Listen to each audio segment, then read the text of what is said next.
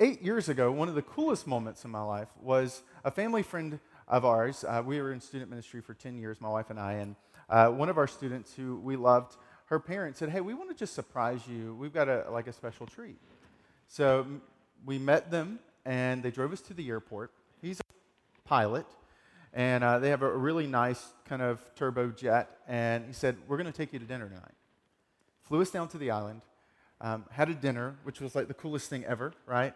To like fly to eat dinner. We got to the airport, and we had like a rental car just waiting, and ate dinner, and then came back, and we had to get back, and so we go to take off from the airport, and I'm still like a kid because I'm like blown away that he lets me sit in the front seat with him while he's doing all his like stuff. And he looks at me after we get up, and he says, hey, you want to take us back? I was like, are you kidding me? He's like, yeah, do you want to fly it home? He said, all you need to do, you see this line? He said, this is our GPS. Just keep it level and follow this path. And I said, okay, awesome. And so I'm flying. The sun is setting. And I'm like, it's one of the most incredible experiences ever, flying an airplane while the sun is setting. But I noticed that he would periodically tap me on the shoulder and kind of do the little headset thing and say, hey, you've taken us off course. Get back on course. Remember I told you watch the gauge. And I was, oh yeah, and I'd get us back on course. And I'd start looking out the window again. And a few minutes later, I'd go off course again.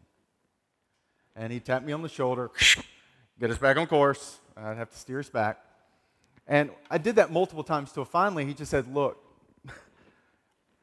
trust your gauge, not your eyesight. He said, the sun is setting. The horizon is shifting.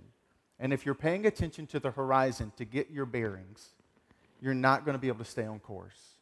The only way you're going to be able to stay on course is to follow this gauge. Your eyes will trick you. And what I discovered that day is something that is actually quite dangerous for pilots. It's called spatial disorientation.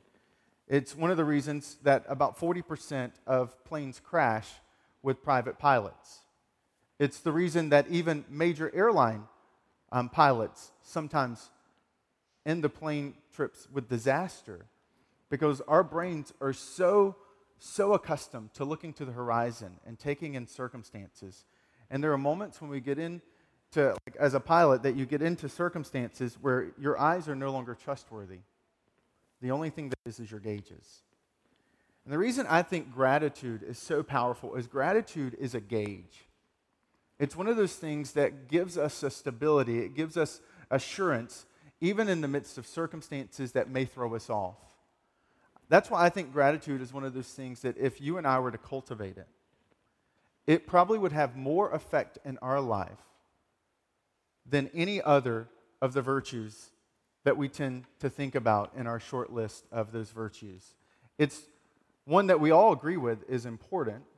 In fact, research outside of even what you would call religious spheres or even Christianity has attested to the value of being grateful.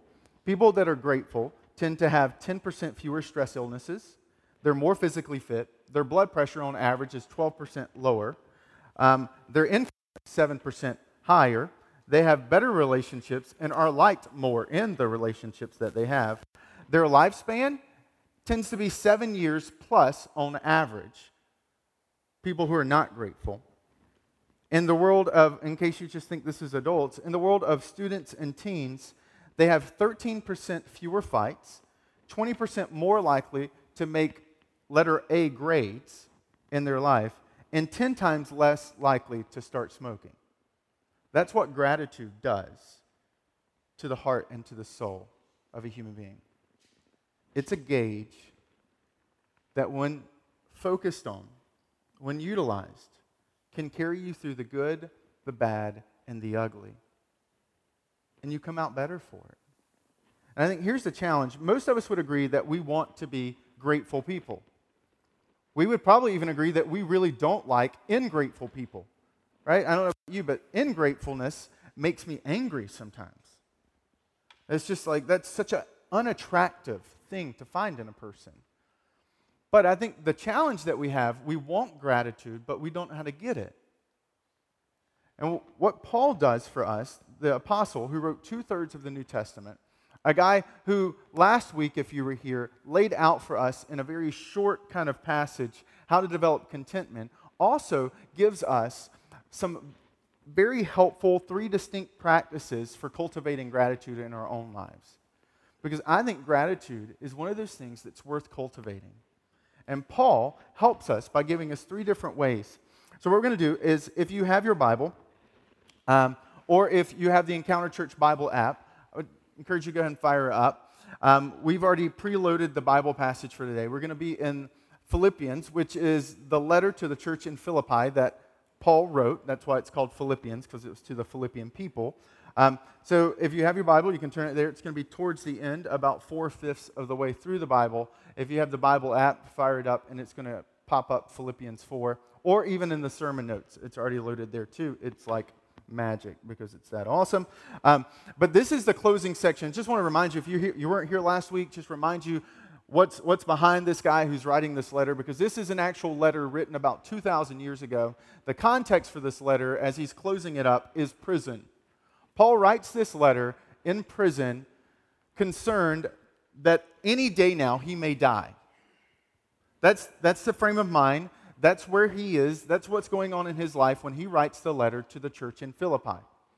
In fact, even earlier in the letter, he alludes to the potential death that's awaiting for him any day. And so Paul writes this letter. And last week we said, here's a guy who's writing in this same closing section about contentment. And we're like, that's a guy we want to learn contentment from. Like, if a guy's in prison and he's doing it, I want to learn contentment from that guy. Because that's contentment on a whole new level. And if you weren't here last week, I would encourage you to listen in the app or in the iTunes. We record every message and make it available. But Paul kind of puts on the college of contentment for us and says, all right, class has started.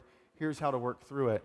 But what he does right before he goes into that section is he gives some instruction about prayer. But inside of that instruction about prayer is some of the most insightful, some of the most profound, wrapped in implications for how to cultivate gratitude in our lives.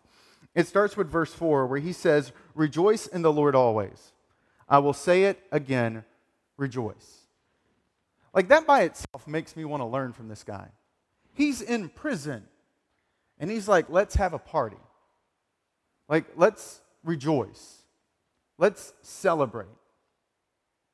And the reason I think he gets into dismantling comparison is because he knew what Teddy Roosevelt knew long before Teddy Roosevelt even existed, that comparison is the thief of joy.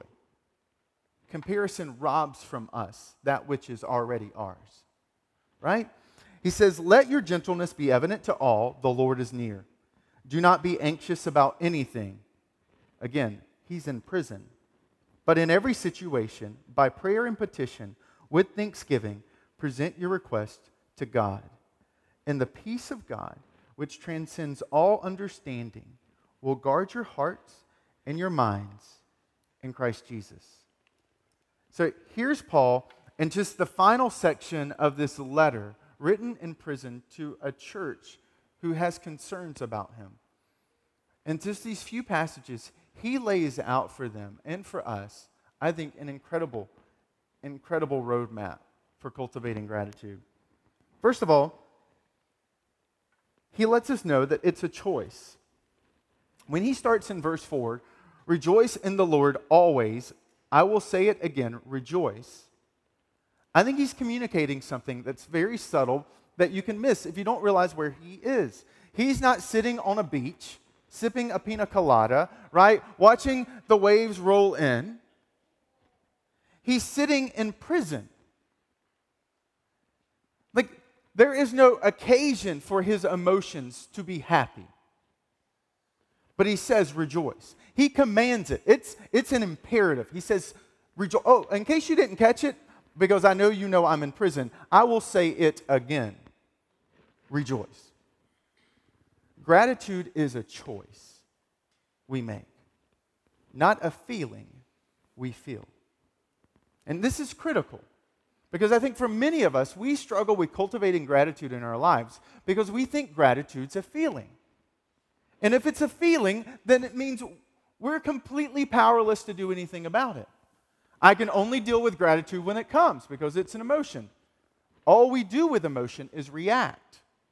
There's no proactiveness in emotion. It rushes into our life and we respond to it.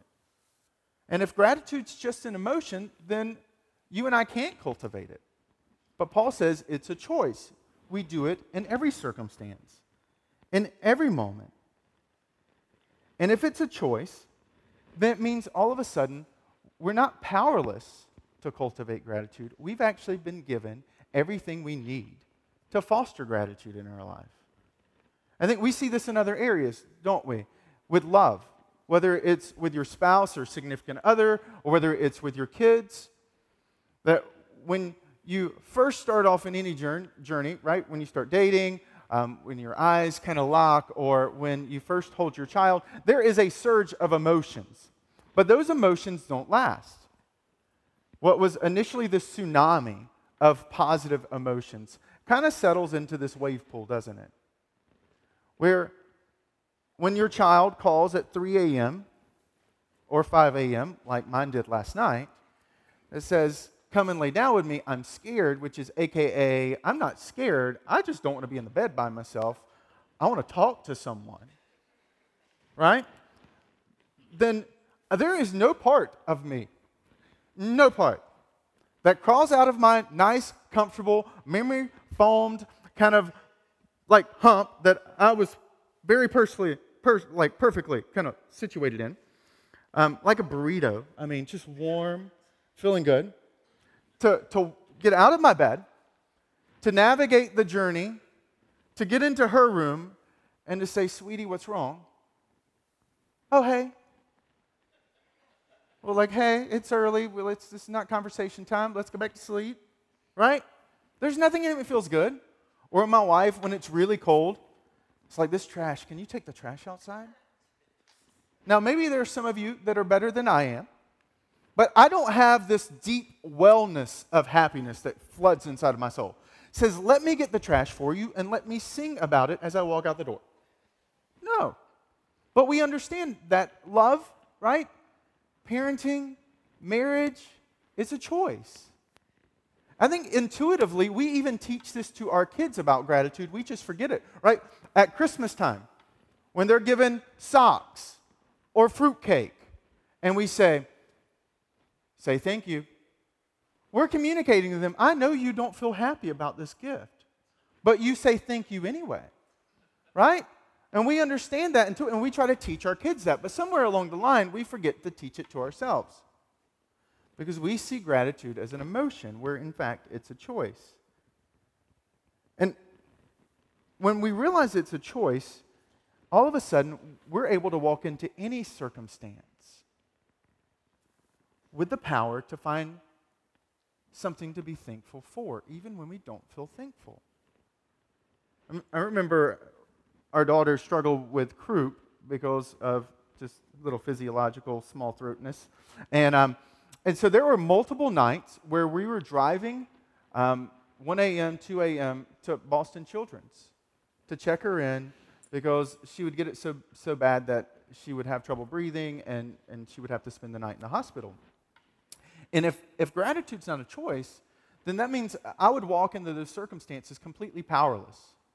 But because gratitude was a choice, every time we were driving towards Boston Children's, I could think in my head, I'm so glad I live in a part of America where it doesn't matter which hospital I go to, it's going to be one of the best in the nation. Like there's something empowering about being able to say thank you to a doctor who's taking my daughter because I know it's she or he or one of the best in America. Because gratitude's a choice. But gratitude goes beyond just being a choice. I think gratitude also keeps count. Comparison keeps count too. But gratitude keeps count in the right column. Comparison notices what we don't have, right? It notices all the things that are lacking. We wanted to kick off Christmas early, so we started decorating our house this week. I love Christmas. I love Christmas music. I wish it was longer. And so we actually last night decorated our tree. And we thought, okay, let's give our daughter a tree too. So that'll be like really cool. And she can make her own ornaments. And like my wife and her are really into the crafting thing. And this will be fun. So our daughter walks out of her bedroom, looks at our tree that's already up, that's significantly larger, and starts to cry and says, your tree is bigger than my tree, right? And in my head, I'm like, it's just human nature to keep count, isn't it? We notice when somebody has a nicer car. We notice when someone's a little bit healthier, a little bit smarter, right? We're always aware of the ers that other people have. But it's really easy to miss the ers that we have in our own life. And I think gratitude keeps count, right? Where he says in verse 6 that do not be anxious about anything, but in every situation, by prayer and petition, with thanksgiving. That's the key, that with thanksgiving. He says in every situation, so his context is talking about prayer. It's like when you come to God, make sure that you're not only coming with the list and the needs and the wants and the desires, but also come with the gratitude of what you already have. See, gratitude keeps count. It pays attention. When I was in, there was this kind of a dark season of my life where I was struggling with some depression, and it was about 7 or 8 years ago. I remember leaving work one day, and it was just one of those days where I rolled down my window and kind of put on some really good music. And as I was going around the curve, I heard the loudest explosion I'd ever heard.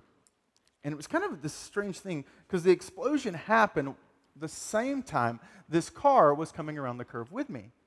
It was the freakiest thing ever. Our side mirrors hit each other, going about 45 miles per hour. And when our mirrors struck one another, it exploded. And because my window was rolled down, all the glass shrapnel came flying into the car. Well, I didn't know what had happened. It was kind of instantaneous. So I pull off to the side. I'm assuming that we kind of actually hit our cars together. But as I'm starting to look, my eyesight's a little blurry, and I notice I'm missing my side view mirror. I call my wife and say, hey, I think I've had a minor wreck. It's no big deal. Just wanted you to be aware. I'm probably going to be late. And I hang up the phone, and I look in the mirror, and I realize that my entire left side of my face is covered in blood. And I can't see out of my left eye. And then the ambulance shows up. And if you're ever in an accident and the ambulance guy walks up and he goes, oh, that's usually a bad sign. So I think I'm okay, and he goes, oh. And they rush me out of the car, and they get me into the back of the ambulance, and they start kind of cleaning. There was a piece of glass shrapnel about 1 inch long sticking out of my eye, right here. And they were like, sir, we've got to get you somewhere really fast. This is bad. And because I can't see anything out of my left eye. And as they're cleaning my eye and they're starting to do the thing, trying to figure out if they should pull the glass shrapnel out, what should they do, because I'm covered with glass, they realize just by a few millimeters, the glass missed my eyeball. And it hit my bone and got stuck. I've never been more grateful for eyesight that day. Because within millimeters, sheer millimeters, I almost went from seeing perfectly to losing eyesight. Now here's the thing. We all can relate to that when we have tragedy in our life, don't we? It's the whole Counting Crows song. They paved paradise and put up a parking lot. You don't know what you got until it's gone, right? It's that whole idea that we tend to only miss things after they've left our life because we never took time to be grateful for them while they were there. And that many of us will lose loved ones, and it's only after we've lost them in the tragedy that we reflect back with all the gratitude that we had for them. But it was too late. And what gratitude does is gratitude awakens that same awareness that tragedy does. Except that gratitude awakens it when you can still do something with it and about it. You can still say thank you to your mom and to your dad if they're still alive. You can still appreciate every season you have with your kid. So that you don't look back 5, 10, 15, 20 years later and say, man, I miss when she was in diapers. Or I miss when he wanted to talk to me. See, I think gratitude cultivates the awareness of the present and an appreciation of the moment you're in. And it awakens that awareness in the same way that tragedy does. My eyesight had always been there. It was just the first time I'd ever appreciated it. And it took tragedy to do that. Where Paul says gratitude can do the same thing. I think it's those small things. Even this week, as you sit around a table with friends or family members, taking a moment just to pause and look across the table and to say thank you to someone. Say, I am so grateful for you, Mom. Or Dad, the way you cook this turkey every year is so cool. Right? I mean, like, find the specifics and the subtle. It keeps, like, gratitude and thanksgiving is about the specifics. It's not great meal. It's, man, those mashed potatoes, or that stuffing, or it's like finding the little tiny moments and awakening ourselves to that and saying thank you for them. It's even like praying. I think even last week I alluded to this. Just maybe you don't feel comfortable praying. Maybe it's a new thing, but just saying thank you, God, can have profound impacts. Not just for you, but even for your marriage. You realize the statistics kind of back this up, that couples that pray together have a significantly lower chance of divorce. I mean, it's one of the strongest and simplest things that you can do for your marriage is simply pray together. And so I would encourage you tonight or maybe this week, it doesn't have to be awkward, you don't have to come in with candles and quoting and chanting, but to say, hey, let's just pray. I'll do it tonight. God, thank you for this person I'm praying with. Thank you for the house that I'm praying in.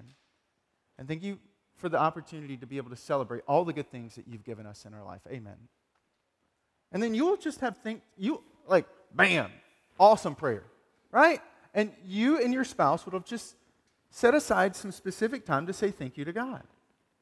And you do it enough, you find it starts to become easy. But there's also another thing. I think as you start to keep count, gratitude also fosters a clear view. Paul says, do not be anxious.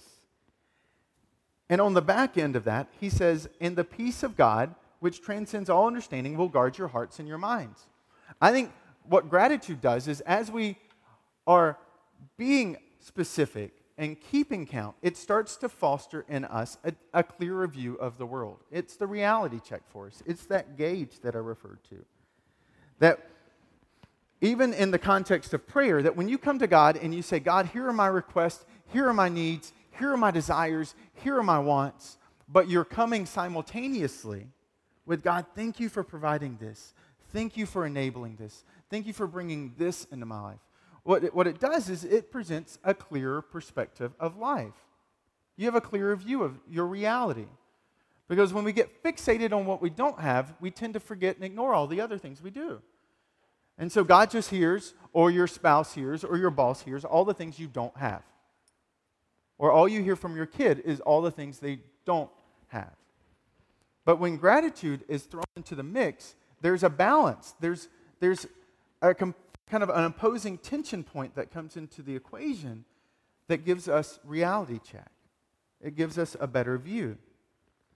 I think I've shared before that my wife and I had the opportunity of doing like humanitarian type work in the north part of Uganda, in an area that had been that suffered greatly through some of the rebellions and the war, child soldiers. I mean, it was a pretty dark time in their history, and we came in after the general had fled to the Congo across the border. And so we come in and we land the plane that we're in on this dirt field, and we get taken to a hotel, and that's where we're staying. We haven't slept in like 36 hours. I'm exhausted. She's exhausted. Our team's exhausted. We know we're going to be doing some heavy emotional work throughout the week. And we get in bed, and our kind of connection point, our like resident there who's helping us says, you need to know something. At 10 p.m., the town's generator shuts off, and there's no electricity. I was like, oh, this is the middle of summer, near the equator. I hate sweating. Just need you to know that about me. I hate it, right? I love cold weather, but you can't do anything about sweat. It's just there, right? So I hate sweating, and I'm just sweating just being and breathing already. And all I can think about is 10 p.m., and it's this like 24 kind of television show countdown in my head. It's like I know when 10 p.m. is going to happen, and I know if I'm not asleep before 10 p.m., I'm not sleeping because I can't sleep hot, right? So I'm trying everything I can do to get into bed. Well, we walk into our hotel room, and they're like, oh, by the way, the water's not sanitized, it's not clean, so don't brush your teeth with it. And when you shower, whatever you do, don't open your mouth. Don't let any of the water comes in. There's some parasites. It could be bad. Just trust me. And here's some bottled water to brush your teeth with. And I'm like, oh, my goodness, beep, beep, beep. I'm like, dude, I got 10 p.m. I got to get in bed. And so I walk into my hotel room, and there's a mosquito net around my bed. And it's not like romantic, like, hey, girl, look what I did for us, right? Like, I got the... Right, no. It's we better get in this thing and zip it, or some parasite-carrying, blood-sucking insect is going to come in and kill us all, right? I mean, that's what's happening. So I get in there, the fan's going, and then it goes, I said, no. And I just lay in the bed, hot, like, woman, don't get close to me. You're too close, putting off heat. And you just lay there miserable. And so the next morning we get up and we drive for about an hour into villages that we're working with. And I walk into their huts with dirt floors, with their outhouse that's a big hole. And they treat us with hospitality. They prepare this huge, massive meal. Every place I went to, it almost got humorous. Every place I went to, they were giving me hot tea. And I'm like, you realize it's hot, right? I mean, I don't need hot tea.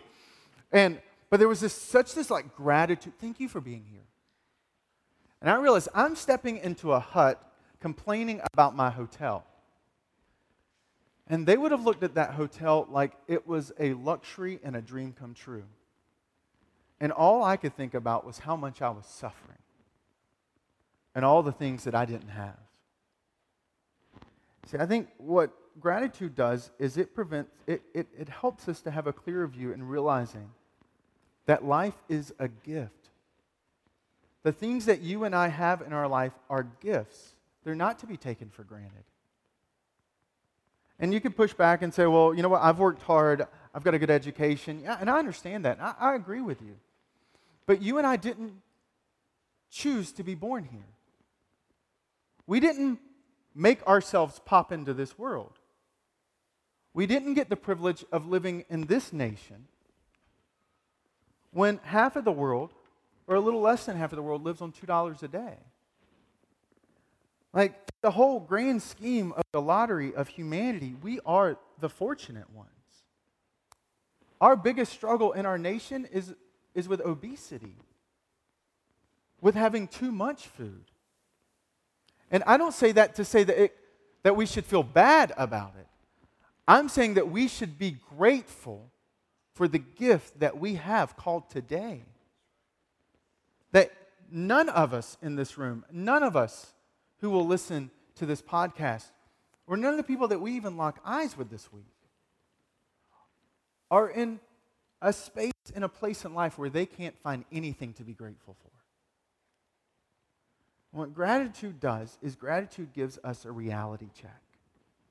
Gratitude makes us aware of all the small, subtle things in our lives that we should be grateful for. In fact, one of those things I would encourage you to do, swing by Starting Point as you leave today. We have some cards for you that are designed to just say thank you. And I would encourage you, buy a candy bar, bake some cookies, right? If you're, I don't know, like you have a passion for baking, bake something. If you have a passion for buying, buy something.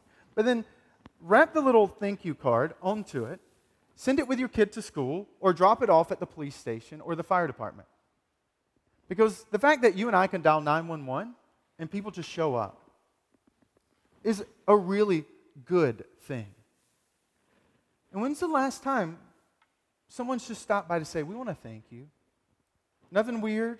I just want to give you this because I realize that if I ever needed you, you're going to show up. And I'm grateful for you. And I know you don't get paid as much as you deserve. And I just wanted you to know, I'm grateful for you. Like when we start to do those subtle things, when we write thank you cards, or when we just look for moments to say thank you, it does something.